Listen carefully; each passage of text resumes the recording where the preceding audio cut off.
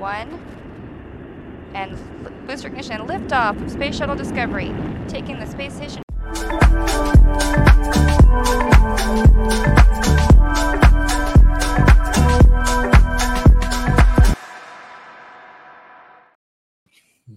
Nu ką, gerą vakarėlį, Hebrytė, gerą vakarėlį. Sveiki. Nu mes turim tikrai gedai paimtą kampą, nu mes tikrai norim tos aukos. Gedai. Ką veikiai, Gediminai, praeitą savaitę? Buvau išlėkęs iki Marijampolės, žiauriai faina buvo. Iš tikrųjų, labai fainas miestas, labai daug automobilių turgų yra. Ir gal tikrai toliau dar teko pavažiuoti, ne? Viskas, čia žinot patys, aš tik Lietuvoje. Nežinau, man draugai skambino, žinok, sakė, kad matė Gediminą šiltuose kraštuose, kad net ir pats esu gavęs asmeninukę, kad aplankėte eilę šalių. Aš buvau kursuose Photoshopo, prifotoshopinau, ten, žinok, netiesa. Ten ašgi niekad niekur nevarau. Taip jau būna. Nu, neištrauksim, man rodos. Nu, gerai. Ištrauksim, jo. Palikim dabar čia galvoti. Palikime paslaptyje, kur, į kokią šalį buvo išdėjęs gastrolių. Kokias 10, ne? Ne, tai čia kitas buvo klausimas, Emilija, tu nespoilink, kiek šalių aplankė Gediminas? Tikrai ne 10, čia visiškai random spėjimas, taip sakant, nekreipkite dėmesį į tą skaičių. Aš gerai žaidžiu pokerį šitą vietą, susimaudžiu ne ant pirmą tada klausimą. Jo, tu tikrai užspoilinti pokerį, ne? Apie darbus gal pašnekam, ne? Tai ką gero nudirbai, Gediminai, praeitą savaitę? Nedirbau. Tai labai jaučiuosi stipriai nepasiruošęs, bet šiandieną paskiriau dieną atsikopti, ko nežinojau. Pagal skaidrių kiekį, Gediminai, man rodos, tu labiausiai pasiruoši šitam pokalbiui, nes Žilvinas prisijungė pajokauti, aš prisijungiau za kompanijų pajokauti. Tai man rodos, žiūrėsim skaidris ir tu jas komentuosi, o mes būsim tokie, nu įdomu. Aš manau, kad mes galėsime padiskutuoti ir žiūrėdami skaidrės labai daug ir išvadų galėsit pasidaryti, gerbėmėjai. Tai... Nu, davai. Ne, šiaip tai temų, tai viena iš temų, tai nežinau, ar nuo tų skaidrių norim pradėti, ar nuo šiaip, pavyzdžiui, bent jau man atrodo, kad Lietuva keliauja link, tai yra prasidėjo krizė, nežinau, kaip jums feelingas, bet su kuo pasišteku, aišku, žinai, kai esi ne Lietuvoje, tai gauni tą tokį vaizdą tokį... Aš norėjau šitą argumentą prieš tave panaudoti. Negerai. Negerai, pats, tipo, žinai, pats prieštaravimą įveikiau pats, tipo, pasako, ne? Bet šiaip čia galbūt klausimas tiem, kas žiūri podcastą, įsijungia, kaip jausmas, žinai, Lietuvoje gyvenant, ar ta krizė prasidėjo, nes palūkanos pakilo. Čia, kai dariau video apie sandorius nekilnojamo turto, tai Hebra, iš tikrųjų, palūkanos pakeltos labai smarkiai pasijautė per paskolos įmokas, tas tikrai.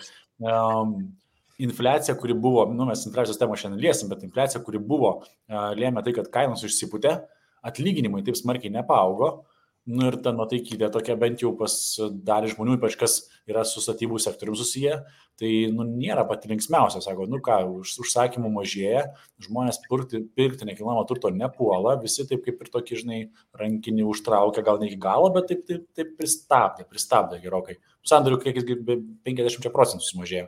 Tai va, tai kaip Lietuvoje jums jausmas, Gediminas, aišku, čia irgi nebuvo daug laiko Lietuvoje, bet gal pasidalins, kaip jausmas vis tiek, tas kelias dienas praleidęs Lietuvoje, ar jaučiasi ekonominis atšalimas, Gediminai, ar visgi vis dar šilti vaibai Lietuvoje?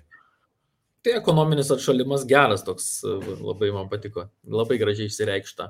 Tai kad jisai jaučiasi jau paskutinį pusmetį, tai jeigu šnekėt apie tai, kaip didesni verslai gyvena, tai didesni verslai gyvena panašiai tokiamis nuotaikomis, kad kai kurie papasakoja, kad iš esmės yra netgi ir dėl sumažėjusios paklausos yra dempinguojama rinka, specialiai tam, kad ir mažiukai šiek tiek subirėtų ir jos būtų galima supirkti. Vyksta optimizacija, jau nežinau, optimizuojasi vis tiek didesni verslai pakankamai stipriai savo išlaidas, Bet kur geroji dalis, ir mes ne vieną kartą apie tai šnekėjom, kad vis dar neprasidėjo nedarbo augimas. Tai reiškia, vis dar neprasidėjo, kad didžiosios įmonės, gamybinės įmonės atleidinėtų darbuotojus, nes supranta, kad jeigu pavyktų to išvengti, būtų labai gerai.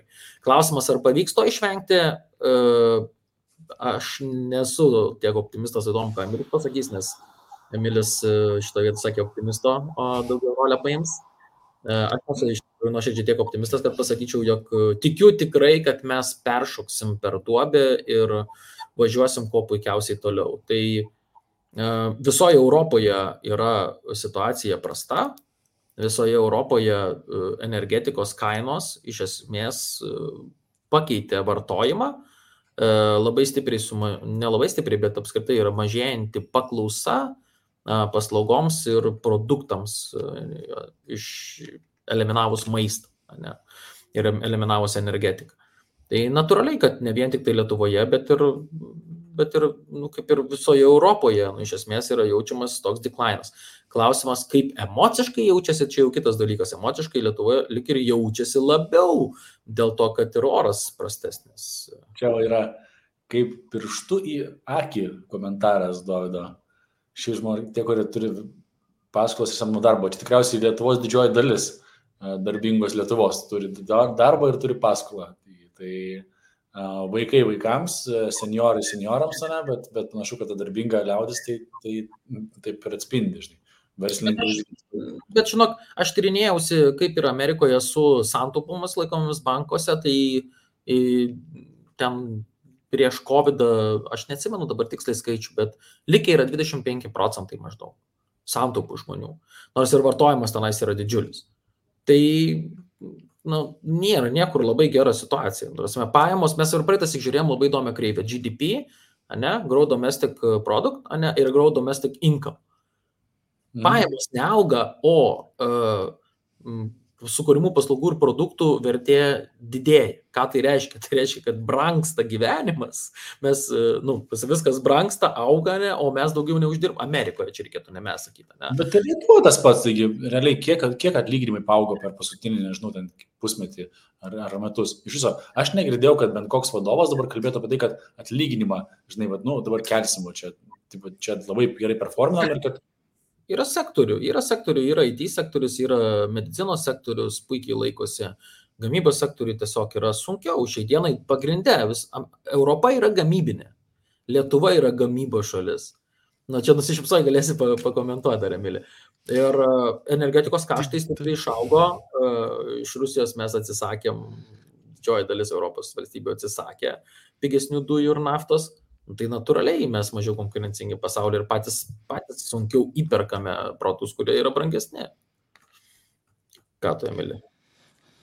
Man pirmiausia, žinai, vėl, ar tai veda į krizę ar ne krizę, paspėlioti galima, bet man paėmus, kad nedarbas neturi, sakykime, staigaus šuolio, o mūsų infliacija nukrito iki mažiau negu 3%, man rodos, čia yra gan geras achievementas to begin with.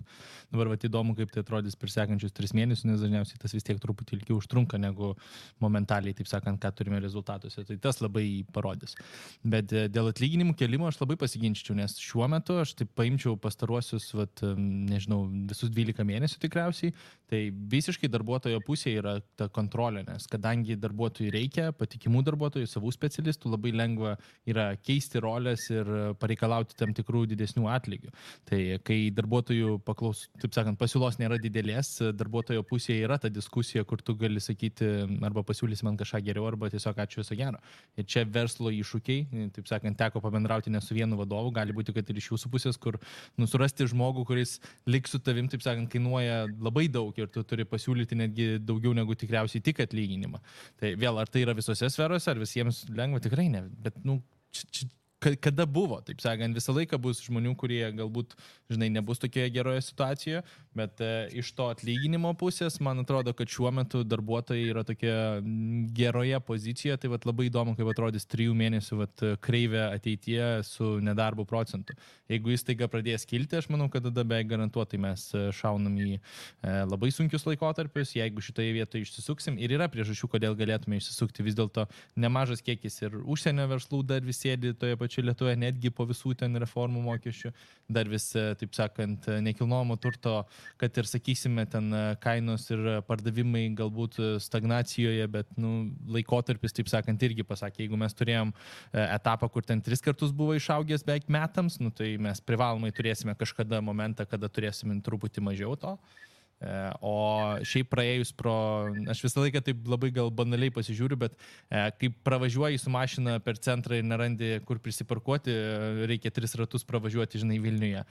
Paraleliai, kai ten kokioje Vilniaus gatvėje tu be rezervacijos nerasi nei vieno staliuko, kad ir antradienį. Tai man dar vis sako, kad kažkas gyvena dar visai neblogai, tai mes dar ne krizėje, bet galbūt pakeliui. Tai mano tas tikriausiai didžiausias argumentas, kur nedarbas bus ateinančių 2-3 mėnesių. Klausime. Bet nes tikrai tas toks, sankryža yra. Išlaidos tikrai padidėjusios, žmonių, sakykime, santaupos dar vis tikrai nėra per daug įtakotos, jeigu mes pasižiūrime į indėlių skaičius, taip sakant, Lietuvoje, kiek žmonės mėgsta prisikaupti pinigų, bet čia vėl įvertink šešėlį, įvertink, kiek pinigų yra, taip sakant, nematomi ir juda. Dar vis turime tą problemą ir nežinau, ar taip galime, taip sakant, tiksliai atsakyti, ar tai yra į gerą ar į blogą pusę, ar čia mažėjantį ar didėjantį sumą. Tai va. Tai aš tai pritarčiau tau dėl to, koks yra jausmas, aš tai, žinai, Klaipėdai pas mumis yra pagrindinė vieta Akropolis, kad ir kaip liūdna būtų. Bet tu labai nusišypsoji dėl Akropolio, tai sakant. Tikrai liūdna, bet Akropolis yra tas traukos centras, per kurį galėtume matuoti, kaip panašiai, bet Vilniuje gali per centrą prasilekti, tai Klaipėdai gali prie Akropolio privažiuoti ir matysi, kad pilnos aikštelės automobilių. Tai irgi tas jausmas, kad vartojimas yra pakankamai didelis, man asmeniškai, aš tai darau išvadą tai, kad tai yra iracionalu. Tai yra toks nesusitaikymas su realybė.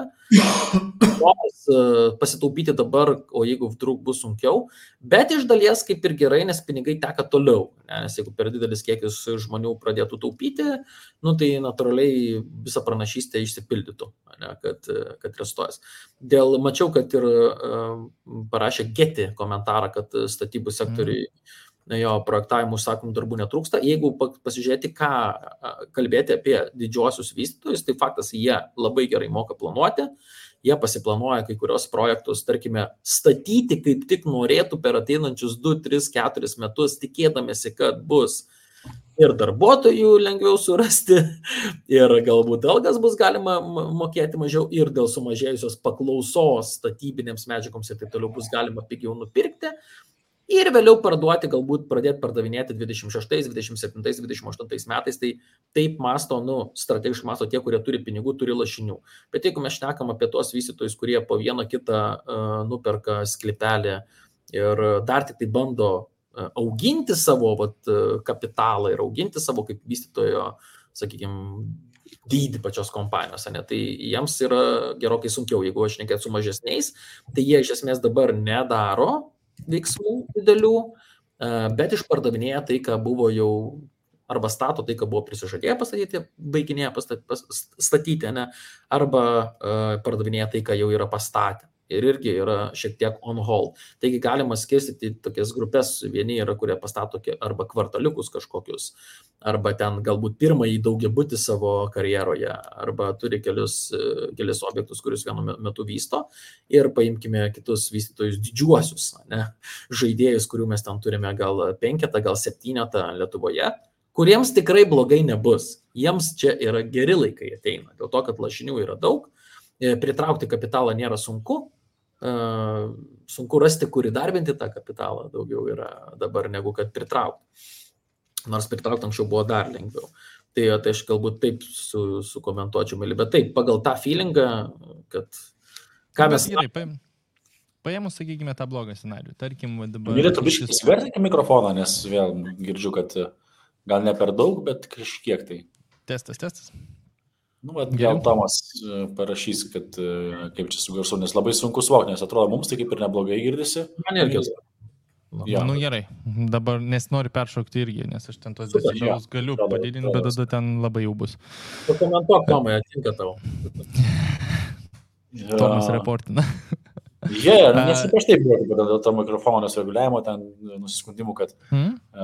Tai grįžtant prie to klaustuko, žinai, sakykime, tas blogas scenarius. Ir tarkim, mes įsipaišome į tą, iš tiesų, kažkokį krizinį laikotarpį, tarkim, per ateinančius kelias mėnesius.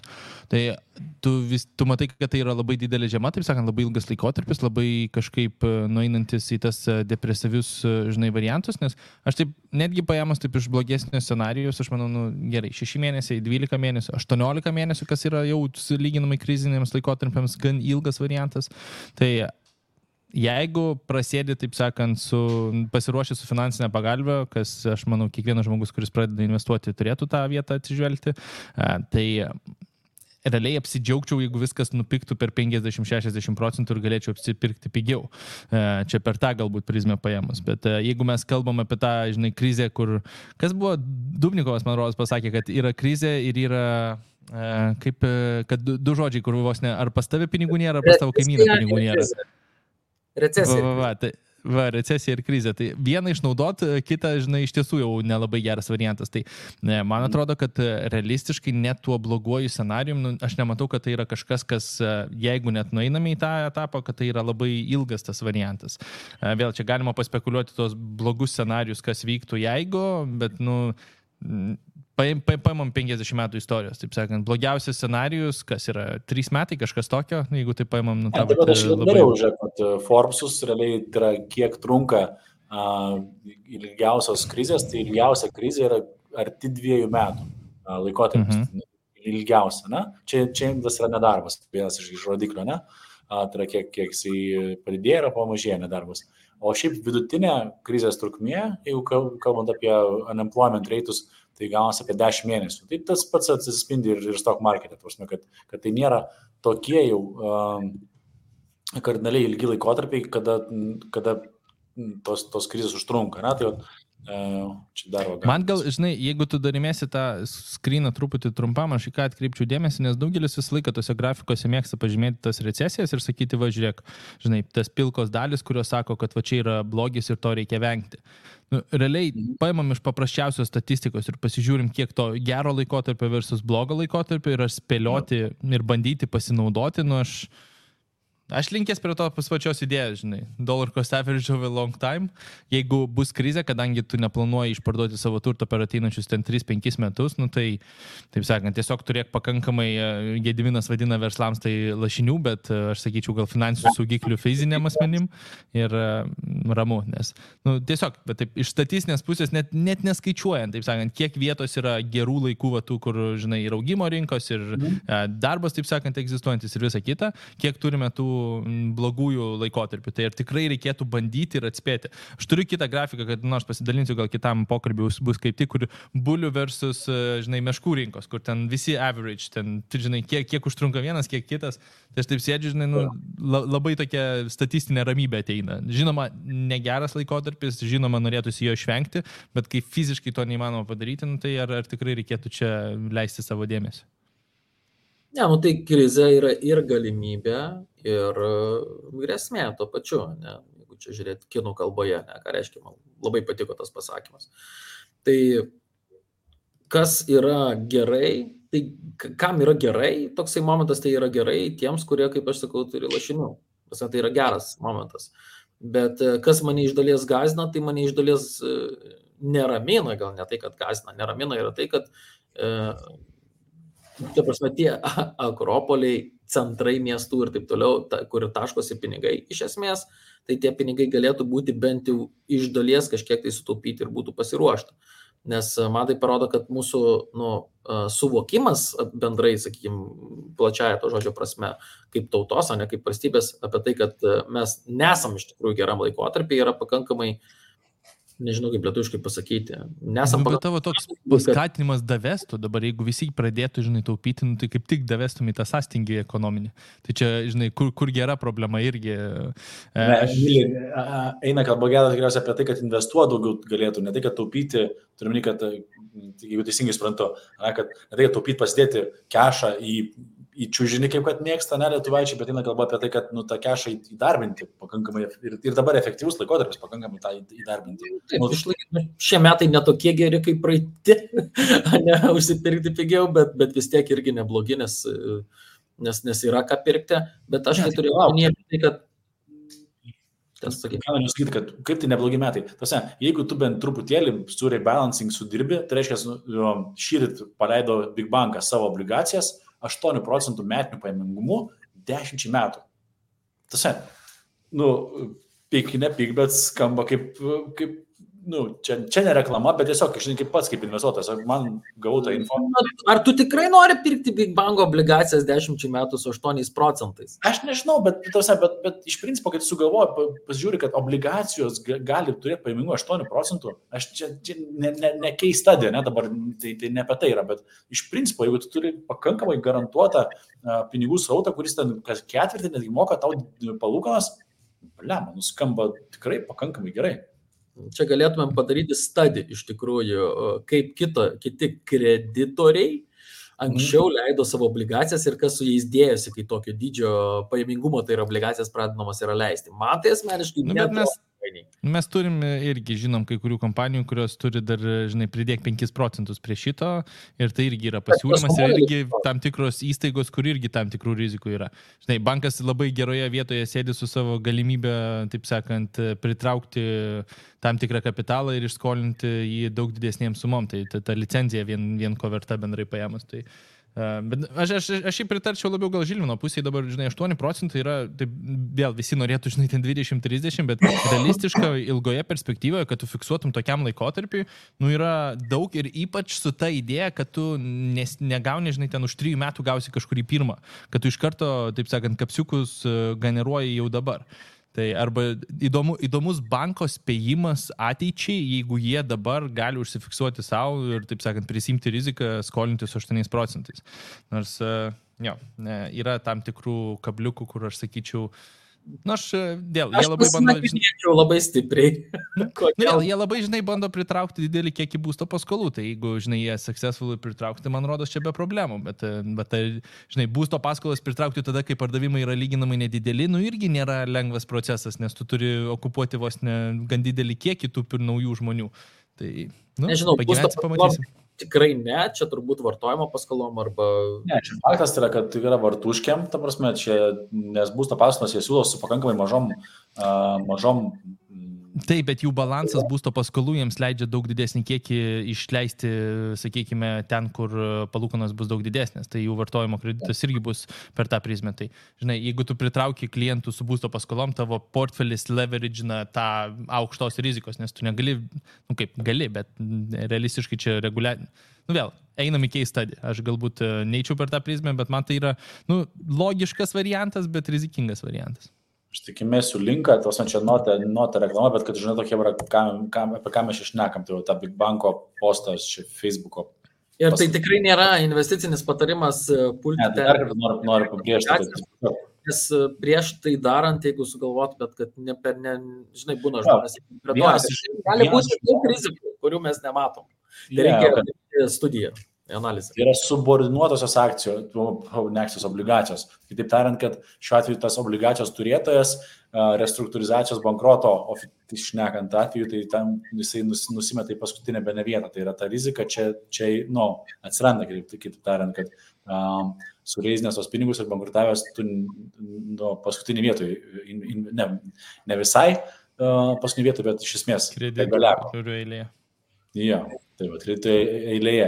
Aš skeptiškai žiūriu iš karto, aš labai skeptiškai žiūriu, man netrodo good.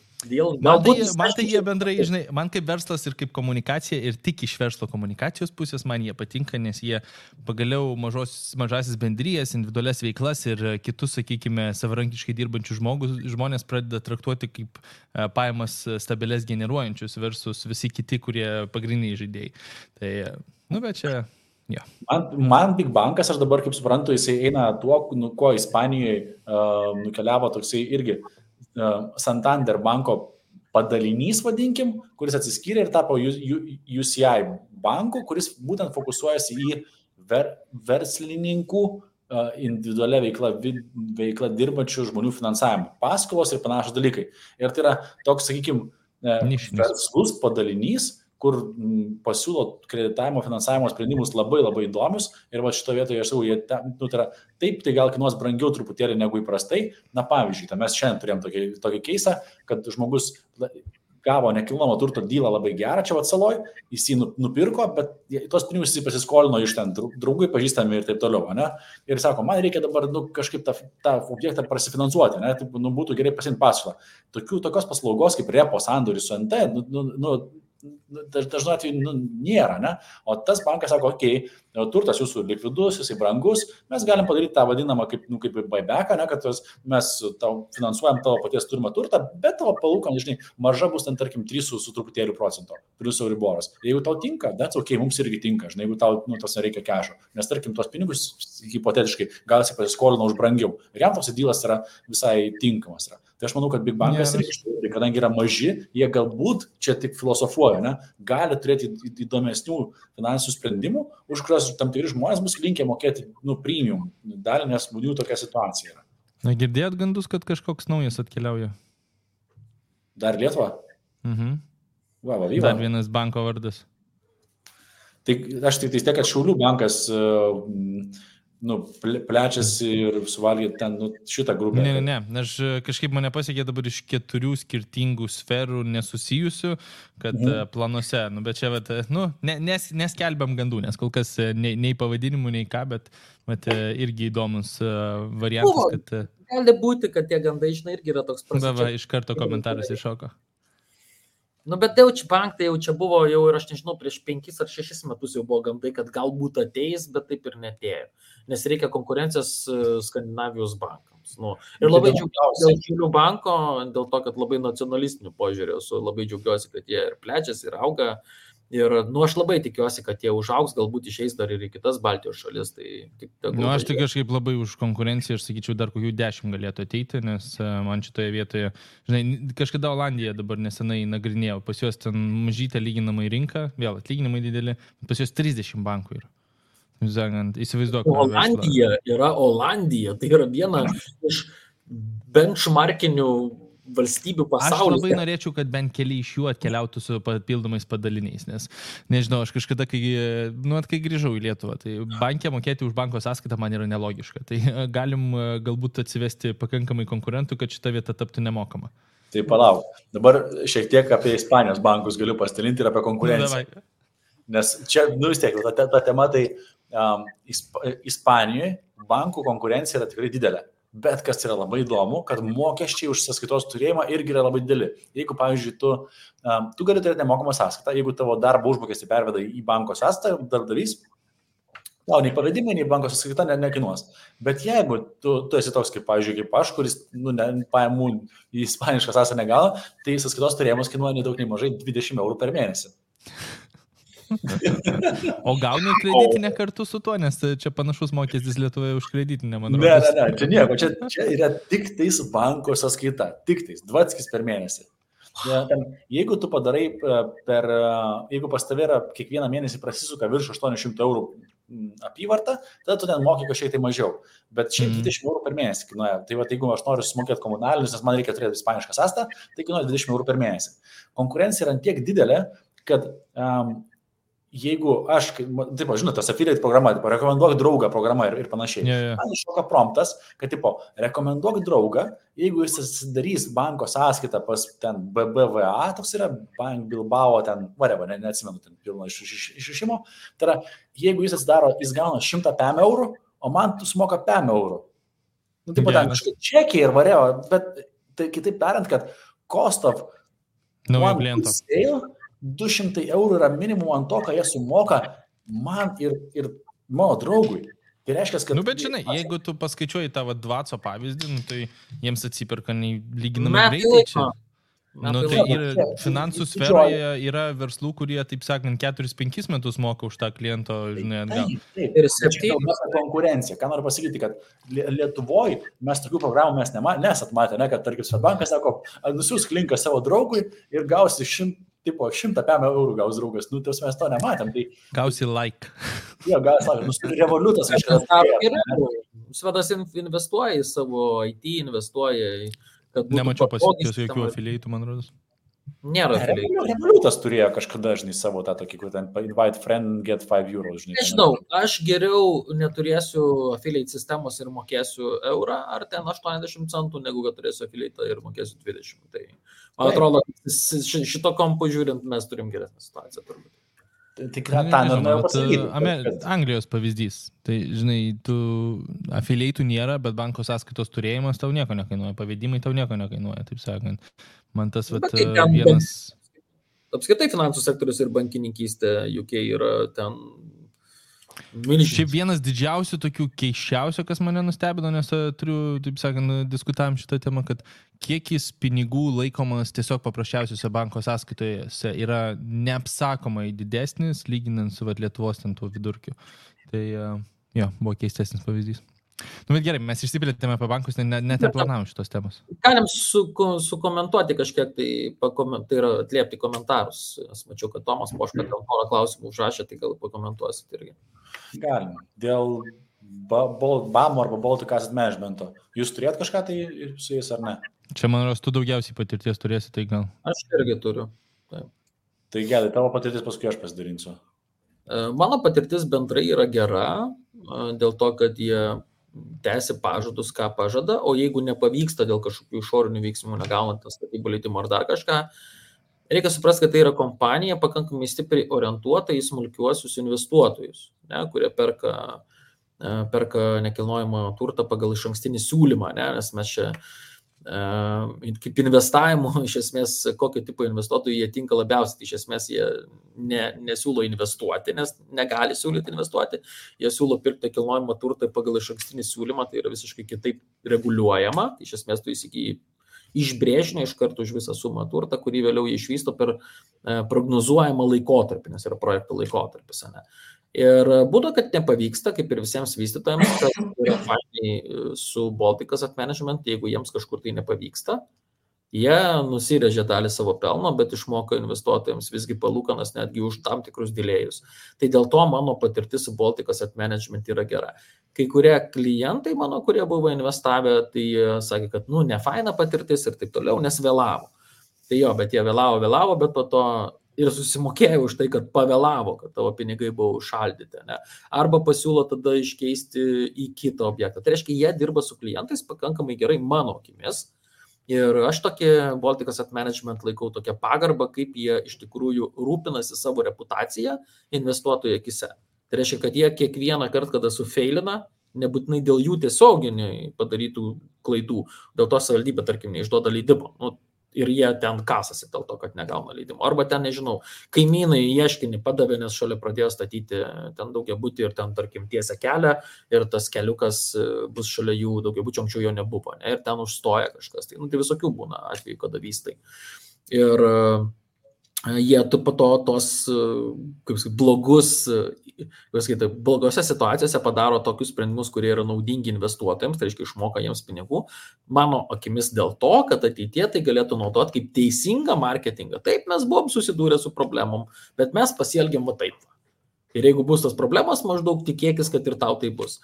Kad mes nepaliksim tavęs ant ledo, kad buvo 2 metai, o iš tikrųjų gavosi 3 ir tu šaldai 3 metams, o ne 2 savo. Tai mano akimis taip yra, mačiau jūs linksėjo, tai turbūt kažkas panašaus, ne? Labai pritariu. Aš tiek gal patirties neturiu, bet man šiaip komunikacija ir istorija labai patiko. Jo, tai aš tai first hand turėsiu, bandžiau suskaičiuoti, kiek objektus jis turės, tai berods jau 10 ar 11 projektų pirkęs pas juos. Tai pritariant visam tam, ką Gediminas pasakė, tai aš tai kaip investuotojas, jeigu tu ateini į BAMą pirkti buto savo, tai gal, sakyčiau, taip, taip su terminais, bet ir kaip ir visur. Statybose tiesiog tai yra standartas tikriausiai, kad kažkas vėlos ir labai retu atveju padarys laiku. Tai čia, tiesiog, nebent esi visiškas naivuolis, tada tiki, kad pastatys laiku ir rengs laiku. Nes, bet ir tai būna. Būna. Tai vat, ką noriu pasakyti. Aš užsirezervavęs vieną, taip sakant, sakė laiku. Taigi bus. Žinai. Aš turėjau su BAMO projektų, pavyzdžiui, tokių, kurie buvo ne tai, kad laiku, bet aš turėjau, pavyzdžiui, sako, profitą nusimsi po 1,5 metų arba ten po metų. Ir aš turėjau, kad profitą pasiėmiau po 2 savaičių. Aš turėjau net ir tokių, kada aš rezervavau ir paskui sako, žinai ką, yra kas perka, tipo viskas, kadangi visus išpirko per savaitę, yra kas jau perka už tą galutinę pirkėjo kainą, gal nori parduoti. Pinigai Kodėl gi dabar. Tipo, Wow.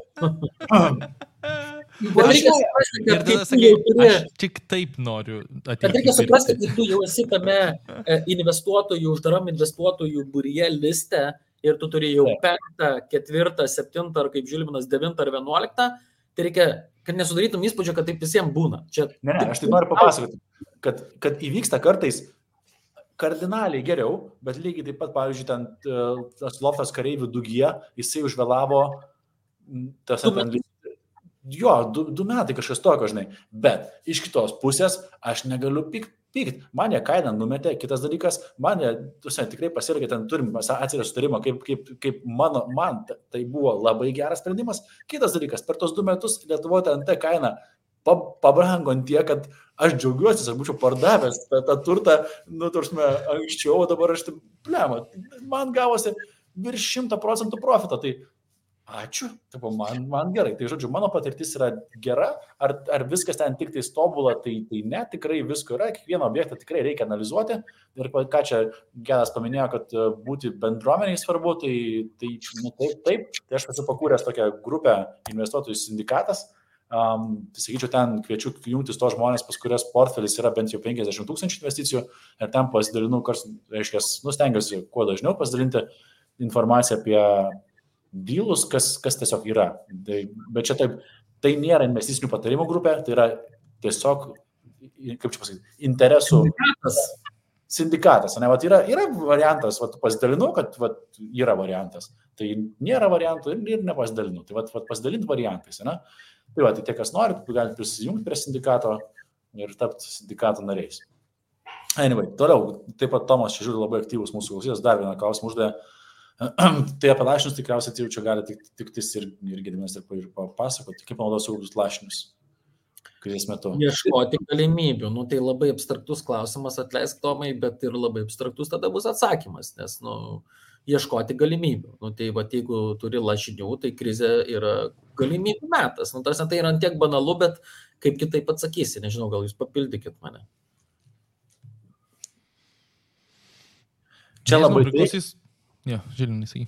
Žinai, Gediminas labai taikliai, labai plačiai, tai aš sakyčiau, tai kai turi lašinių, kas bent jau mano investiciniai kelioniai pasiteisino ir pasiteisina po šiandieną, tai yra priklausimas nedėliems būreliams investuotojų, kurie dalinasi kažkokią tai informaciją ir kur tu gali išdiskutuoti, kaip ten tas mūsų rytas čiatas investuotojų myt, kur yra ir tai panašiai. Tai kitaip tariant, turėti investuojančių žmonių būrelį yra milžiniška vertė, kada tu turi kažkokį tai, vienas dalykas, iš tos bendruomenės ateina oferių, kas yra labai svarbu, kitas dalykas ateina kritinis pasižiūrėjimas į tą oferį. Tarkim, Big Bank obligacijos, paimsim šiandien pavyzdį, ne? Sako, čia gal ir neblogas dylas, tada sako, bet tai palaukit, čia žiūrėk, yra tas ir tas ir tas ir tas tokios rizikos. Tai buvimas būrelyje, tavo su tokia bendruomenė, leidžia, žinai, išsidiskutuotą dylą ir leidžia jį, priimti kvalifikuotesnį sprendimą. Tai man dėl to aš labai skatinu tą pačią, kur Gediminas organizuoja Finansinės laimės akademiją, ten yra irgi Facebook'o grupė, kur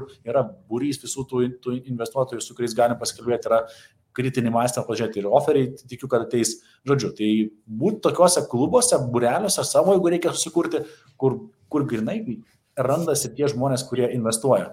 Ir čia labai svarbu ne tie, kur wannabe, bet iš tikrųjų investuoja, nes tai yra 2 kategorijos. Du skirtingi dalykai, labai ir paskutiniu metu labai polarizuoja šitie dalykai. Ir aš taip tik tai dadėsiu, ką man kaip gražiai tu čia Žilvinai pasakėjai, tikrai labai gražiai. Ir aš tik tai pridėsiu, kad didžiausias turtas nėra pinigai, didžiausias turtas yra žmonės, jie padės atrasti galimybės. Ir šiaip esu rusofobas šiek tiek galbūt, bet pasakysiu tokį dalyką, kad labai gera patarlė, nes rusų kalba tikrai graži, не имей 100 рублей, а имей 100 друзей. Labai geras pasakymas, ne 100 pinigų turėk, o 100 draugų ir bus geriau. Tai va, tai tavo irgi, kur tu darai sindikatas, aš irgi ten seku, verta, labai gerai, kad pareklamavai. Verta reklamuoti. Ja. Gerai. Taip, šiam toliau. Turim krūvą Gedimino skaidrių. Gal mes turime ir kitų temų, nes aš tai norėjau šiandieną paliesti ir infliaciją, nes man pačiam buvo įdomu, tai aš panagrinėjau, dėl to ir paskrinšotinau, pats šiek tiek tų grafikų ten per Trading Economics sudėjau, ieškodamas koreliacijų tam tikrų ir kaip kada koreliuoja ir labai pačiam buvo sunku suprasti tą koreliaciją, gal jūs ir šiek tiek man padėsit, mes šiek tiek padiskutuosim. Pradedam. Euro versus... Taip, tai sandara, ne, tai iš esmės infliacija turi sandarą, tai reikia suprasti, kad yra bendra ta infliacija, ką mes matom, ten buvo 10%, ten nukrito, žinai, buvo ten 7% nukrito, iki ten 6, dabar ten nukrito iki 4, 3, vėl šiek tiek paaugo ir taip toliau, bet iš ko jinai susideda, ir man įdomu tai buvo pamatyti, čia iš Europos centrinio banko buvo analizė padaryta, 9 mėnesį šių metų, 9 mėnesį, aišku, čia pakankamai geri, švieži tokie. Tai pažiūrėkit, koks skirtumas yra, kad iš esmės didžiąją dalimi Jungtinėse Amerikos valstijose 2/3 infliacijos tai yra iš esmės vartojimas prekių ir paslaugų, eliminuojant energetikos prekes, energijos sektorių ir eliminuojant maistą. O pažiūrėkit, ant kiek kitokia infliacija yra Europoje. Didžiąją dalimi Europoje infliacija susideda iš to, kad energijos kaštai mums pabrango ir maistas stipriai pabrango. Amerikoje tik dabar pradeda brangti maistas. Ir toliau dar bandžiau knistis dar labiau ieškoti informacijos, bet neradau, kodėl pagrinde Amerikoje krito infliacija. Tai žinot, koks pagrindinis rodiklis buvo? Dėl to, kad sumažėjo labai stipriai NT sektorius. Ir tai lėmė pakankamai didelį infliacijos mažėjimą. Ir dėl ko jisai atšoko? Dabar, sakykime, Amerikoje, ne? Todėl, kad tenais pradėjo augti šiek tiek maisto kainos. Ir mes galime dar sulaukti ir infliacijos, ir augimo vėl. Kas į Koreją eina? Identiškai ir US ir euro? Tai yra, angliškai reikėtų sakyti, goods and services. Tai va viskas tas pats? Core tai yra viskas apart energy ir food. Core inflation rate gali pasižiūrėti. Tai Amerikoje yra iš esmės vartojimas pakankamai didelis, pagrinde todėl, kad stimulus pakai, kurios ir Trumpas paspausdino, ir Bidenas po to pratęsė labai sėkmingai, taip pat ir Europoje tai vyko, tai jie buvo skirtingai išdalinti. Amerikoje dalino žmonėms, Europoje dalino visiškai kitokių principų. Tai iš esmės buvo skirta tam, kad stabilizuot pajamas, kai nedirba žmonės, ir verslams duoti skatinimo, kad verslai nežlugtų. Amerikoje buvo sugalvota kitokia sistema. Amerikoje davė žmonėms ir žmonės vis tiek vartos ir tie verslai negrius. Tai labiau pasiteisino. Amerikoje davė ir tam, Gedai, jeigu taip tiksliai sakė, davė ir tam. Nu taip, bet vis tiek Europos ir Amerikos pagrindė toks skirtumas buvo tų stimulus. Esminis toksai skirtumas, ne, kad ir tam, ir tie davė. Ir pas mumis buvo ir Europoje, lygiai taip pat ir žmonėms irgi davė individualią veiklą dirbantiem ten dalino. Bet samokslinės teorijos dar turi vieną tokį, žinai, kad Danija, Olandija, ten taigi didžiuliai eina, kaip čia pasakyti, ir protestai prieš fermas, prieš ūkininkavimą. Tai reiškia, kad šitie klimato atšilimo aktyvistai ir politikai tame, tiesiog, žinai, nes kiaulių ferma išmeta daug CO2, tai tengi nori apmokestinti, uždrausti, auginti gyvulininkystę iš principo ir mėsos suvartojimas jis vis tiek Europoje ir pasaulyje yra milžiniškas. Tai va čia vienas iš realių aspektų, dėl ko kainos ir kyla, tai yra dėl tiesiog emisijų kvotų ir panašiai, nes prie to Europa tikrai pirmauja su šitais visais reikalais. Jo, ir tas pučia kainas, tai irgi prisidėjo.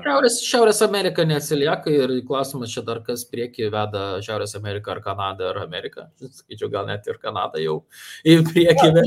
Kanada ir Prancūzija pridėkim prie jos. Jo, Prancūzija. Oi, Prancūzija, fui. Bet dėl ko mes tikrai sutampam, kad Prancūzija yra fui. Aš visiškai sutariu. Pati nemėgstamiausia po Vokietijos. Numeris vienas. Manau, iš Europos šalių man važiuoti per Europą, reikia pravažiuoti Prancūziją, tai aš stengiuosi tiesiog nesustojęs per ją pravažiuoti. Aš tai sakau, kad jeigu tu Italijai sustoji ir gali, kad ir brangiau sukeltų per visą Siciliją praplaukti ir tiesiai į Ispaniją, vis tiek tą rinkčiaus geriau, jeigu tik tai galim. Agreed. Prie važiuoti. Tai mes jau išsiaiškinom, kad tikrai Gediminas buvo Prancūzijoje. Bent jau viena šalis buvo Prancūzijoje. Čia tokia šalia linija eina. Grįžtant prie infliacijos, jinai tiek skirtinga, reikia suprasti tą infliaciją, kad mes žiūrim skaičius buvo mažėjus, kodėl mažėjo Europoje. Bet tai čia nebuvo pagrindinis driveris dėl energetikos ir tiesiog Europoje, rusų gas, taip sakant, kad tai pavedė ir maisto kainas, nes tiesiog sąnaudos padidėjo iš tos pusės. Ar aš kažkaip čia per paprastai žiūriu? Europoje taip, tu teisus, tai pasižiūrėk, energetikos kaštai yra geltona spalva. Jungtinėse Amerikos valstijose tai drivino vartojimas. Tiesiog žmonės vartoja, perka. Ir dėl to, dėl padidėjusios paklausos, kainos kyla. Demand and supply paprastas dalykas, paklausa ir pasiūla. Tai va, o Europoje pagrindė dėl to, kad energetikos kainos sukilo dar prieš Rusijos invaziją į Ukrainą, o po to, kai jau tai įvyko, tai dar labiau sukilo kainos ir tai dar labiau paskatino infliaciją būtent Europoje. Europoje vartojimas šiai dienai vis dar yra problema.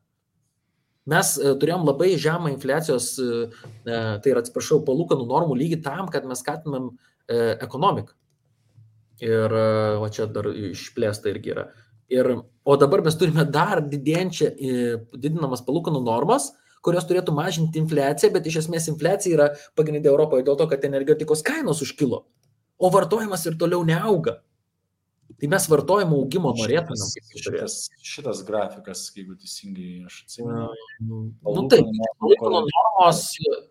palūkanų normos ir infliacijos greitis. Taip. Tai reiškia, normalu. Tai gerai, dabartinė infliacija yra kas 1, aš pagal skaičius 2,9 eurozonai matau. Tai čia kažkas EU inflation plate kažkaip labai aukštai. 2, kažkiek? Kiek dabar rodo apskritai? Čia iš Trading Economics ištraukiau. Jo, Oktober 2,9 šiaip rodo. Aš į čia Čia Europos. Tai yra, tai kairiai pusė, žiūrėk, procentus, 2,9 ir bus, žiūrėk. Matai, tarp 2 ir 3, dešiniai 0,1, 2,4,5, aš nežinau. Čia dešinėje rodo palūkanų normas, o kairėje rodo infliaciją. Tai žinai, aš dar tą patį kaip ir Lietuvoje pridėčiau nedarbingumą ir sakyčiau, kad visai neblogai achievino tą soft landingą. Va dabar įdomu, kaip atrodys sekantis keli mėnesiai. Taip, bet palūkanų normos, kada yra didelės energetikos kainos, stipriai kerta verslams ir vartotojai toliau nevartoja. O Amerikoje atvirkščiai vartotojai vartoja ir toliau, tik tai sumažėja nekilnojamojo turto kainos. Bet aš nežinau, ar taip gali viens prie vieno lyginti, žinai, Ameriką ir Europą, nes bendrai mūsų vartojimo, taip sakant, įpročiai yra... Kiek dabar Amerika perlipo? 1,08 trilijono. Aš atsimenu, kad prieš kelis mėnesius mes sakėm trilijonas in debt ir credit debt, tai yra jau nesąmoningai didelė suma. Tai 0,8 pridėjo per 2-3 mėnesius. Tai man tas atrodo, žinai, proporcingai neįmanoma suvokti, į kokią tą mašiną jau įsivažiavo. Tai aš gal taip vieno prie kito, nežinau, ar dėčiau šalia. Dabar kažkaip vėl neperskaičiu ten labai išsamei dėl Amerikos, kas jų pagrindinis driveris, žinai, ar tai tiesiog, kad žmonės, žinai, kad Amazonas dar vis deliverina, o tu sėdi namie ir nieko neveikia ir čia tau dopamino dozė vos ne, tas veiksmas vos ne pagrindinis veikia, ar būtent stimulus čekai, nes vėl tų sumų, jeigu tu taip paėmus, nebuvo jų, kiek stimulus čekų išdalino. Taip sakant, ten po 1000 kažkiek žmogui, kad ir ten 5 kartus, taip sakant, tą, kai išleidžia per mėnesį, yra neproporcingai, žinai, didelės sumos. Tai kada, tai Emili, žiūrėk, tai kada, ar tai yra okei, kad yra dabar palūkanų normos aukštos, o skolinimasis vis auga, bešnekam apie householdus, apie žmonės. Kol tu gali išlaikyti savo pagrindinę valiutą pasaulyje ir tu turi didžiausią armiją, tol tau yra dzin, nes tu tiesiog darai money printer goes brrr and I'm happy with that. Tai taip labai paprastai paaiškinus, nes tu tiesiog permesi infliaciją kitom šalims, žinai, jeigu jų dolerių nereikėtų ir, sakykime, kas dabar Argentina, man rodos, padarė tą pirmąjį sandorį, kur atsiskaitė su juanais kažkurio momentu, aš kažkur straipsnį mačiau. Tai, žinai, jeigu tu sakytum, kad ateityje doleris negali būti ta pagrindinė valiuta naudojama kitų ir ta infliacija staiga tik tai Amerikoje sėdi, tai labai didelės problemos. Ir čia į vienus vartus, taip sakant, jie į hiperinfliaciją pereitų. Bet ar tai galėtų iš tiesų būti? Ne, jie padalina tai per visą pasaulį ir tie taip sakant, kaip vienos šalies mes net negalime fiziškai vertinti. Tai, paimk bet kokią kitą šalį, jau būtų sugriuvus 10 kartų, man rodos, jeigu taip, tik iš rodiklių pusės. Bet aš ne tą turiu minėję, aš ne apie valstybės skolinimas, aš apie household skolinimas, apie tai, kad žmonės ir toliau skolinasi ir didėja ir dideliu tempu. Žmonės, tai valstybė tai, kad ten yra skoloj, tai viskas okei, o žmonės. Gerai, tai dabar kaip nerašys skolų. Ir kaip, pasakyk, tai student debt, kur ten nurašė kiek dabar 100 000 žmonių.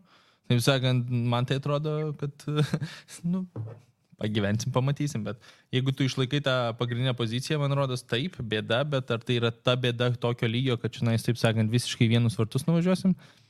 Nemanau. Nežinau, pasikeis demokratų valdžia į respublikonų, labai tikėtina ir kitas kampas bus. Kitaip bus. Dabar yra toks, mano akimis, toks naivus požiūris, kad tai viskas gerai. Ne, tai ranka nupjauta, tai žiūrėk, jau bėga kraujas, tai kas čia bus, taigi mirsi. Tai važiuojam tarp pasienim, biški, čia tokia situacija, man toks jausmas, kad ignoruoja tokius visiškai akivaizdžiai važiuojama į nesąmoningą pusę. Ir man atrodo, kad respublikonai jie tokį verslesnių požiūrių valdys valstybę ir šiek tiek bandys sutvarkyti finansus ir gali būti, kad tos skolos turės būti grąžintos. Apie valstybės skolą aš nešneku, aš apie household šneku. Tai negali tai būti, kad ir toliau skolos auga, palūkanų normos auga ir tai neturės jokio efekto žmonėms. Bet gerai, challenges į šitą vietą. Paimk situaciją, kad, sakykime, dabar jie įeina iš tiesų į tą krizę, kur žmonės neturi. Tai ką? Jie paliubomus skatins ekonomiką, mažins palūkanas, spaudins darbapkių. Taip sakant, vienintelis pasirinkimas. Koks? Čia kaip tam meme, kad tiesiog jeigu blogai mes spaudinsim pinigus, jeigu gerai irgi spaudinsim pinigus, nes tiesiog jos ant to pinigų printinimo arklio tol, kol tas arklys visiškai padvės, tol, kol kabum, bus. Ir gal tai bus, abejoju, kad tai bus 5 metai, bet manau, kad, čia 10 dar vis tiek žiūrės į šitą situaciją. Nebent Žilvino kripto scenarijus išsipildys ir šitoje vietoje. Kas mažai mažai tikėtina, sutikim. Labai mažai tikėtina, bet, yra ant stalo, taip sakant, kažkur ten kamputį irgi variantas, nes, Žinai, jeigu man reikėtų rinktis, Hebra, su kuria aš norėčiau leisti laiką, tai, kaip pasakyti, Hebra, tarkim, yra Fedo gaisiai ar bitcoineriai, hardcoreniai, tai aš... Nancy Pelosi.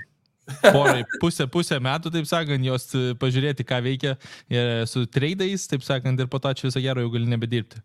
Bet aš kalbu apie tai, kad apie etikos standartus ir čia visiškai tai kita tema.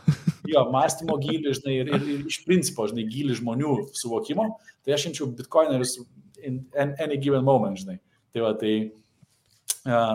ir grinai kalbant, kiek Amerika, jos rolė, kol Amerika bus pasaulio tvarkdarys, kol turės didžiausius lėktuvnešius ir visą kitą, kol galės mobilizuoti savo armiją, kur tik reikia, priplukdyti savo armiją prie to paties Taivanio ir panašiai, tol doleris važiuos. Kaip kažkokia tai jėga, tą patį Reidalio irgi tenais ir savo, šiaip All-In podcast'o, jeigu žiūrėt All-In Summit, nežinau, žiūrėt pranešimus ar nežiūrėt? Aš žiūrėjau, man rodos, pusė jų dabar perverės, esu išsisaugęs kitus, tai mačiau tą su Reidalija, labai smagiai. Tikrai. Šiaip tas filmukas jo labai efektyvus, jis ten turi 5 minučių tą įrašą. Reidalio filmukai, How Economy Works ir tas apie Empire. Changing the World Order. World Order, tai yra amazing, ta prasme, ten super dalykas. Tai kitaip tariant, kol JAV turės, pagal Reidalio, aš visiškai priturėjom, kol JAV vaidins pasaulio policininko vaidmenį, tol doleris bus stiprus. Kai tik tais kita karinė jėga pasijaus, kad yra lygi arba, galinti laimėti, dominuoti prieš JAV, tada keisis. Mes iššūkį vien. Tai ir viskas. Ir dar labai geras, pabaigsiu, Lex Friedmano su Elonu Musku, paskutinis podcastas, jau 4 irgi.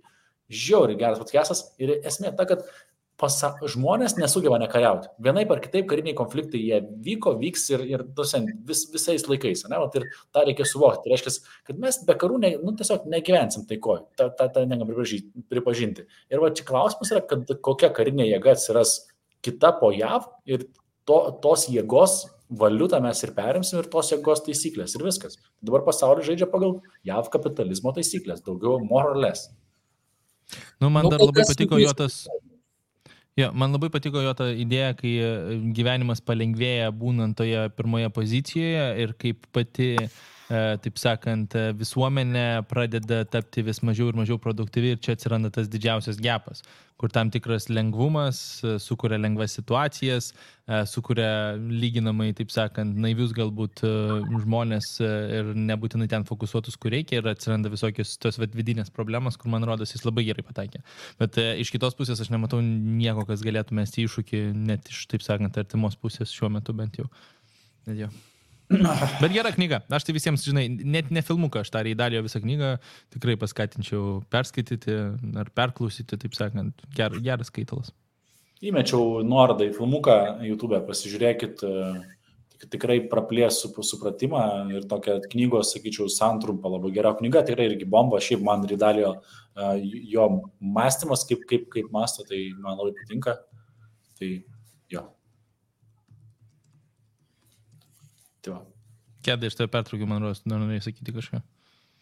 Jau nebeatsimenu, gal kažką ir norėjau. Tai nepertraukiu, pamiršau. Tiesiog ir pritariu. Pritariu teisingai ir pritariu ir pabaigiu tam, kad kol kas nesimato, kad kažkas galėtų mesti baltą pirštinę, žinai, JAV. Žinai, šitoje vietoje tik tais nebent nuclear power kažkas turėtų... Niekas nelaimi šitą. Tikėtina pagal tikrai veikiančių ir prižiūrimų nuclear power galvučių kiekį JAV yra lyderė ir Trumpas jau buvo pradėjęs ir cancelino Bideną šitą dalyką, kad mažo galingumo, tai vadinamas tos taktinės branduolinės ginkluotės, kad JAV turėtų, tai Bidenas užkilino. Čia buvo toksai, žinai, kur maždaug labai supaprastintas toksai, rusai sako, tai o ką jūs čia, mes čia turim taktinių ginklų, mes čia biškai paniukinsim, jeigu ką ir viskas, žinai, ten mestelį vieną kitą. O jūs taigi negalėsit čia mesti savo bombų, nes ten jau, žinai, klimatą pakeisti gali ir taip toliau. Trumpas sako, padarysim, to mes čia sukursim, jau buvo ten įsibėgėjęs. Nežinau, ar reikėtų šitą skatinti dalykus. O kaip tu kalbėti gali su Tom Marozu kieme, kuris išsitraukė peilį ir sako, žiūrėk, aš turiu peilį. Bet aš turėsiu didesnį ginklą, niekada netvedai, taip sakant, tvarius gestus. Emilį, šiaip yra... Tas karas atvedė mumis į klestėjimo laikotarpį. Brandolinės galios dėsnis, man atrodo, taip vadinasi šitas skaitalas. Kai idėja yra, kai yra karinės jėgos yra vienodo pajėgumo, įsvyrauja taika. Kitaip tariant, taika įmanoma, kada arba kažkas užgrobė viską, ir tipo taika, arba yra vienodos galios, kada nei vienai, nei kitai šaliai pult neapsimoka, dėl per didelės žalos, ir tada irgi yra taikos laikotarpis, tai šaltasis karas ar taika, kaip čia pavadinsi, bet tuo metu nėra aktyvaus mūšio.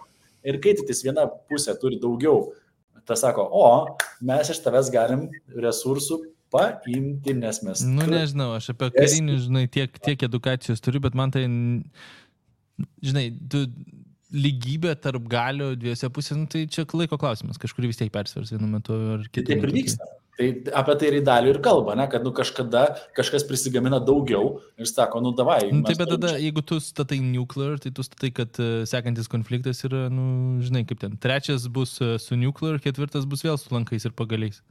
Niekas nežino, dar to neįvyko, nes atominės jau buvo pamatytas Japonijoje. Po kokių 8 metų, kai jau nebe mano problema bus? Pažiūrėk, Japonija yra gavusi 2 niukus. Hirošimos ir Nagasaki. Ir dabar praras antrą vietą ekonomikos stiprume, nors buvo kažkurio momentu. Ir po to, kai gavo, praėjo šiek tiek metų ir buvo didžiausia ekonomika pasaulyje. Nes sako, gerai, gavom čia per ausį, bet gavom ir pinigų, ir technologijas, ir pamokinom mus kaip gyventi, ir žiūrėk, va, esam kas esam, šiuo metu 3 ekonomika, buvom 1. Parduok japonams šitą idėją, kad jiems čia pasisekė.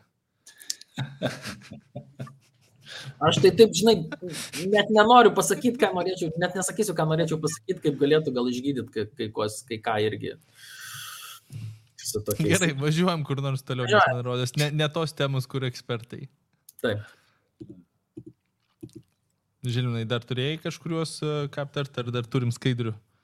Nežinau, turim skaidrių daug iš tikrųjų, bet aš net dabar galvoju, prie kurios čia dabar pribėgti, ne? Nes čia yra vėl prie GDP sudėtis ir panašus dalykai. Tai kad skiriasi JAV ir ekonomika. Tai nežinau, kaip mes prie šitų norim čia gėdai stoti. Nu, čia aš nagrinėjau ir dėjau, nežinau, kiek čia reikėtų mums edukuoti, bet kadangi jau įmetė, tai yra didelis skirtumas, kaip po COVID-o bendras vidaus produktas augo ir iš ko susidėjo Europoje ir iš ko susidėjo Jungtinėse Amerikos valstijose. Tai pažiūrėkit, private goods consumption, dabar yra oranžė linija, ne? Tai čia yra indeksas išvestas, kai 19 metų 4 ketvirtis buvo 100, tiesiog indeksinis indeksas. Ir iš esmės kritom žemyn, dabar tik atsistatėm, ne? Nu, čia yra paskutinis 22 metų tik tai 2 ketvirtis, tai čia netiek ir naujo. Ir dabar perink į Jungtinės Amerikos valstijas ir pasižiūrėk ant tiek private goods. Tai čia US, man rodos. Taip, čia US. Ir ant kiek infliacija Amerikoje yra pagrįsta ir augimas GDP yra pagrįstas būtent private goods consumption. Jie perka tiesiog telikus, jie perka tiesiog šaldytuvus, jie perka mašinas, jie perka vartoja. Ir išsiskyrimas yra milžiniškas. Ir dėl to ir augimas BVP buvo. Tai reiškia strategija išdalinti pinigų visą krūvą žmonėms, o ne verslams. Ir tas vyko, bet vis tiek Amerika išskyrė tuom. Buvo geresnis sprendimas. Tai galim retrospektyviai pasižiūrėti, kad skirtingos buvo strategijos ir Amerikoje tai labiau pasiteisino tiesiog šitas dalykas. Ir jie po šiai dienai, kad ir turi infliaciją didelę, bet jie dar nejaučia tos depresijos, kurią jaučia europiečiai, Europos verslai. Ne? Aš manau, kad kitam kartui galėtumėm paimti temą, arba gal jūs galėtumėte pakomentuoti, kas man įdomu būtų panagrinėti, tai būtent apie zombie companies. Esat girdėję, ne, turbūt šitą terminą? Ne? Nebent kažkas gal pasakysi, ką tai reiškia, gal tada aš pasiruošiu labiau kitam kartui, nes man įdomi tema. Tai yra kompanijos, kurios yra iš esmės neproduktyvios, jos negeneruoja pelnų, jos skolinasi.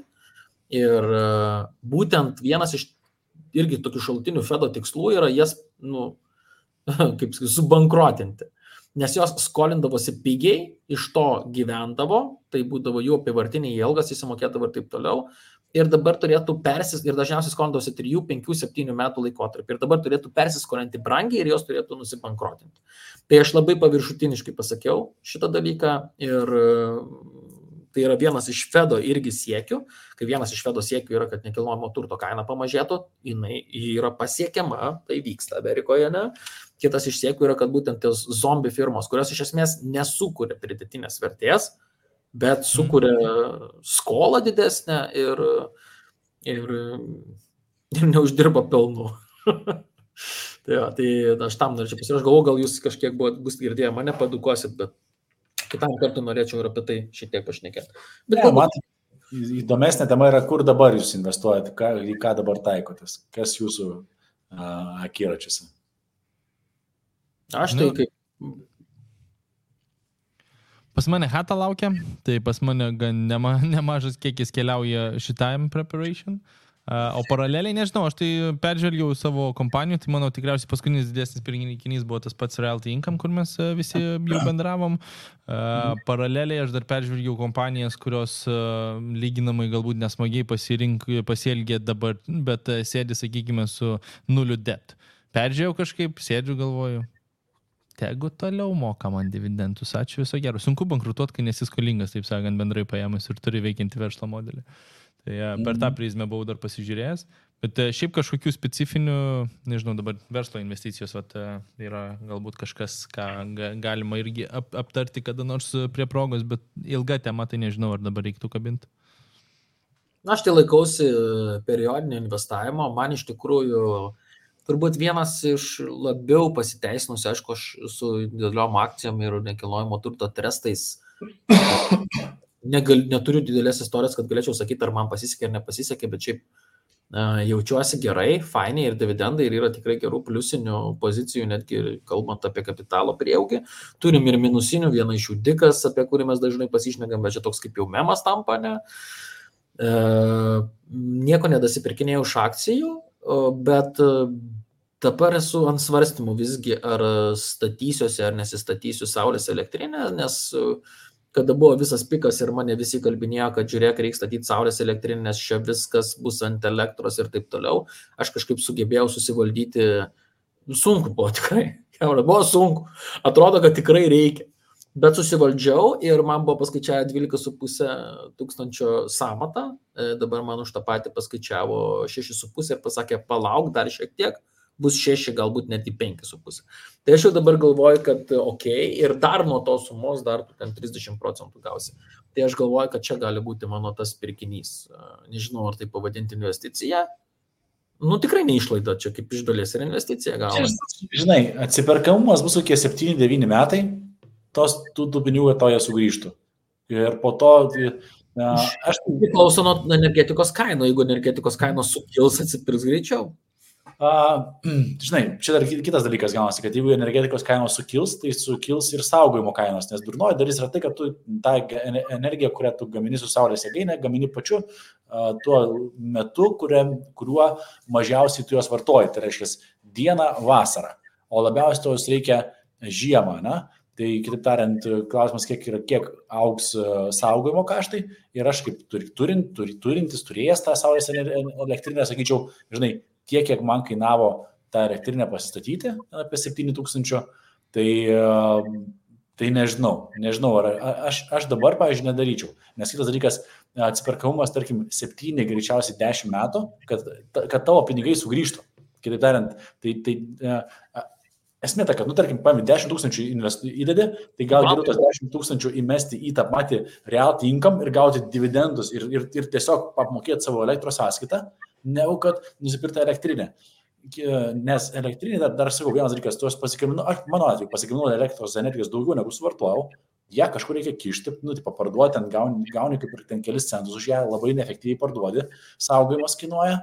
Ir kitas dalykas, dar per 10 metų keisi namą, tai tikėtina, kad gali tas įvykti. Ir tada gaunasi, kad, what the fuck, žinai.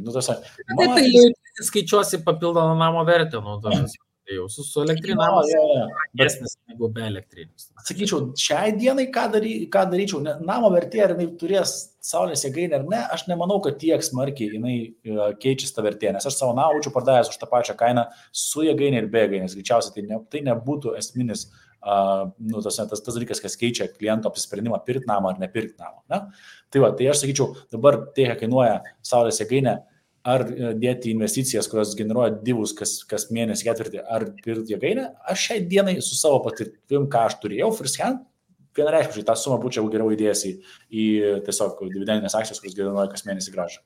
Tai va, man toks irgi keistas jausmas yra, lyg ir atrodo, aš ir prieš tai laikiausi, kad gerai, tvarkoja, gal dividendai, galbūt ir tie patys indeksai, kas yra nuostabus irgi dalykas, ne? Bet šiai dienai, žinai, kai atrodo nuo tos kainos, kurią tu turėjai dvigubai sumažėjo, galbūt netgi dar šiek tiek mažės, tada pradedi ir mąstyti, galbūt tai yra adekvati kaina ir galbūt tokiai tai turėti, bet iš tiesų aš irgi pagalvojau tai, kad turbūt nesuvartosiu tiek, kiek pagamins ir tada mąstysi, o kaip čia suvartoti. Ir tada tiesiog padirsi daugiau išlaidų. Ir toks, porą kripto kasyklų ir... Čia vienas iš dalykų, ką aš irgi galvojau daryti, bet žinai, gaunasi, kad... Tam skirti laiko ir po to žiūri, kad čia... Šiaip ne, ten užprogramuoji, palieki viskas, tai pompuoja. Tai irgi durnas dalykas yra, nes labiausiai generuoja vasarą, kada yra šilta. Ir jas aušinti jas reikia, tau prigamina šilumos, kada jos tau visiškai nereikia. Žinai, tai, žodžiu, daug niuansų. Tai kas ten sakė su kasimu, kad tiesiog paprasčiausia investicija į vietoj to, kad į kasimą atneša didesnius rezultatus. Tai čia jokais šitas, bet žinai, jeigu reikia elektrą sunaudoti, tai paleis kokį vėjo malūną ir į kitą pusę pusk, žinai, tipo, prieš vėją. Tai, bet čia tokios problemas, Yeah. Gerai, tai... Neatsakei nieko, ką tu, ar pirkai kažkokį didesnį pirkinį, dar kažką, akcijų kažkokių, tai... Aš akcijų tai nusipirkau dar Realty Income, nes pakrito irgi ne investicinis patarimas, bet tiesiog pasipildžiau poziciją, kurią turėjau. Tada Bitcoino irgi DCA išlaikau savo. Čia su bičiuliais vis turėjom daug diskusijų, kad čia reikia pirkti XRP, ten Solana, čia dabar performance. Nu, vienu žodžiu, čia turim irgi Gediminą, kitą, su kuriuo čia pasišnekam. Aš jam sakau... Solaris. Gediminas Solaris. Yes, apie šitą šnekam. Jis labai motyvuotas yra visais altcoin'as, sakau, blemba, žinok, aš savo strategijos laikausi jau... Ir kaip kartojasi, Žilvinai, tai, ne? Ja. Kaip kartojasi, kai tu vis sutinkai žmogų ir jis vis tiek po kelių metų grįžta prie to, kad, gal reikėjo iš tikrųjų Bitcoiną. bet vėl užsimotyvavęs altcoinų prisipirtis yra ir žodžiu, aš sakau, mano strategija rezultatas. Aš 8 metus darau tą patį, tai yra nieko, mano strategija, ne, tiesiog perku. Ir kas įvyko su Bitcoinu, pliusas ten belekoks, žinai. Taip pat prisipirkęs esu altcoinų, kad atrodė geras metas tą padaryti ir taip toliau. Ir matome, koks rezultatas. Tas rezultatas yra toksai žiaurus, kokie 5x minusas, ne? Tai racionaliai žiūrint, aš tiesiog esu linkęs laikyti savo to bitcoinerio strategijos, kur DCA bitcoin, tai aš ir toliau tą ir darau. Tai... Bet kur gamblinimo agenda, kur noras, taip sakant, mesti viską ant raudono ir pasidviguminti per savaitę? Čia tai aš turiu dabar turiu tokį, ne gamblinimo, bet lyg ir normalus, kiek prastresiršinau, Emilis yra buvęs Balyje, tai yra... Turiu keletą oferių Balyje investuoti nekilnojamą turtą. Bet ten, nežinau. O kodėl ne Irane? Tu palygdai Balį su Iranu, čia viški tokie... Ne, aš tiesiog šlepą šovau. Balį geriau, gal taip paprastai atsakant, žinai. Ir pradėjau daryti researchą, netgi galvoju nuskristi Balį, grinai tiesiog pasidaryti tokią darbinę kelionę, pravaryti ir objektus prasižiūrėti, žinai. Ten tikrai yra įdomus dalykas, grąža yra nuo 15 iki 20% metinių tik iš nuomos kalbant. Bet, aišku, fiškė yra ta, kad tu pirdamas tenais turtą, tu turtą kaip ir įgyji, žinai, bet žemė ne tavo. Tai yra, tu 30 metų turi tą nuomą žemės ir po to dar įsipareigojama kaip ir 30 metų dar pratęsti nuomą. Tai tu turi turtą 60 metų. Tai kaip ir pakankamai, jeigu atsiperkumas... Aš turėjau tokių pavyzdžių, kur aš ten plepėjau, kad jie nusiperka, 10 metų praeina, tau jau atsiperka pradinė investicija, plus kapitalo prieaugis, plus už tai, ką tu gali parduoti, taip sakant, tai yra visai efektyvi exit strategija, negu ten laikai iki 20 kažkiek. Tai tas variantas visai sudomino. Žmonės, nežinau, žinai, pasiklausius gražiai skamba, bet man atrodo ant tiek daug rizikų ir ta infrastruktūra tiesiog net laiko to kiekio žmonių, tai man nelabai aišku, žinai, kur ten dar gali, taip sakant, kilti į viršų. Bet, nežinau, galiu pasidalinti nebent iš lokacijų, kur buvau, žinai, kas patiko, kas nepatiko, bet kad tai būtų gera investicija, nežinau. Aš įmesiu tau, turiu 2 objektus, vienas yra ukrainiečių vystomas objektas, ten jau srautas yra, jau yra pastatyta dalis ir dar stato dar didesnę teritoriją plečia, ir kitas yra lietuvių objektas, tai tokius 2 turiu, žinai, grąža tikrai ten sturbinanti, nes realiai tavo pinigai sugrįžta tik iš nuomos per, pesimistiškai, ką skaičiuoja per 5 metus, jau tavo pinigai sugrįžta tik iš nuomos, o dar toliau viskas, on the top. Mokesčių visas tas kabliukas. Mokesčių kurių turime, kad... Šiaip, iš Indonezijos, kad atkeliauja pas tave, ką pasiema valdytojai, ką pasiema žiūrėtojai. Čia 20% už jų valdymą ir visą tai, o mokesčiai, ta prasme, mokesčiai. Per 5 atsiperka tik iš nuomos jau mokesčius atskaičius? Jo. Nu kažkaip, žinai, kai skamba per gerai, kaip ten, plaukia kaip žuvis, atrodo kaip žuvis, burbuliuoja kaip žuvis, žinai. Žinok, aš tai va taip ir išsėdėjau, man pasakoja apie visą šitą, sakau, klausyk dabar, ir tu tikriausiai siūlysi man pakviesti čia žmonių ir gauti tą pinigų. Sako, ne, bret, nu gerai. Tai sakau, tai čia kitais metais. Čia kur čia fiškė? Tai sakau, aš turto, ką gausiu gal kokių nors tokenų, tipo. Ne, turtas, yra, tipo, aš atsėžiu tave turte. Valiava, tai palauk, tai aš visus tos klausimus, kur apie pisimo reikalai, tipo, aš jau kaip praklausiu, aš sakau, tai tipo legit, stovi namas. Ir ant tiek legit, kad net ir vystytojas, kur lietuvių kompanija, šiaip labai žinomi Lietuvos žmonės, ta prasme, investuotojų pasaulyje, pasakyčiau vardą pavardę, tai yra, tikrai prie top labai gerbiamų, žinomų žmonių. O yra galimybė pasibandyti su mažesniu kapitalu? Ar iš karto turi šokti su 2 kojom? Ten 200 ką reikia. Va, į private parašiau, kas ir kokios kompanijos founderis. Ta prasme, tai tikrai labai... Jo. Blin. Tai Žilvinai, 200K tau nėra tiek daug. Valis yra gera vieta, net jeigu ir savo be nuomos norėsi turėti chatą. Tik aš nežinau, aš ten nebuvęs. Paskambinau Arnui Markevičiui, sakau, tai kaip tu, kaip buvęs Mbalyje, sako. Jis ten, žodžiu. Man tai žiauriai patiko, aš ten virš 2 mėnesių prabuvau. Tai matai, Arnas, paskui aš supratau, gal ar nepatiko, nes jisai labai žmogus yra higieniškas ir jam ta visa ten šiukšlės ir ta tokia, vadinkim, kaip suprantu, Indijoje Arnas irgi neišgyventų ilgai, tas visiškai ten apsisuktų. Azija turi savo tą kabliuką, žinai. Jo, tie, kas, aš supratau, kad Azijoje reikia tiesiog, požiūrį labai smarkiai, taip pat atpalaiduoti, ne? Tai va, jo. Tai mano... Atsiūs nuorodas, aš galbūt dėl lokacijų dar pakomentuosiu, nes ten kai kurių tai tikrai žinau vietų, kur tikrai nejudėčiau, bet šiaip, žinai, tas vartas irgi neša nemažai. Tai... Jo, tai va. Žodžiu, tikrai, tai sakau, šią dieną aš dabar paskutinę 3 dienas sėdžiu balio, žiūriu analitiką visą ir žinai čia, kai yra toks dylas, sako, įdėjai 200K ir tau generuoja 2000 per mėnesį. Blemba, palauk, čia skamba taip, kad kaip tik namo pinigai parduotos ir šį idėją ir taip... sutikit, kad skamba simpatiškai, ne? Tai švelniai tariant. Švelniai tariant. Tai va.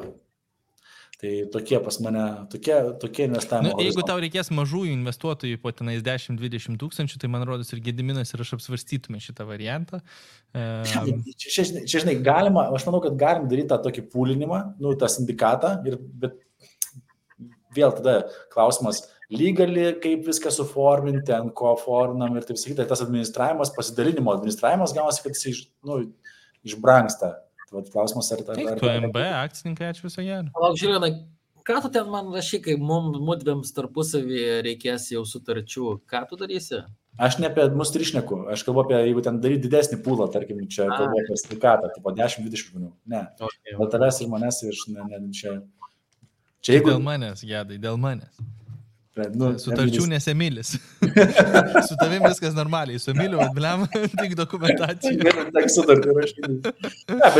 Bet žinai, bet pasvartysnas variantas, gal tikrai 3 galima susimesti ar 5, jeigu niekas nenori tai rizikuoti didesnį ir why not. Žinai, daug detalių ir klausukų, bet atsiūs bent jau pasižiūrėti, visiems bus įdomu. Jo. Kol kas į sindikato grupę nemetu, nes dar tas sandoris toks, dar nepraėjo mano kontrolės, tai dar bijau dar dalintis. Tai va, bet Gedai privalomai, žinok, Balidą dar reikės aplankyti.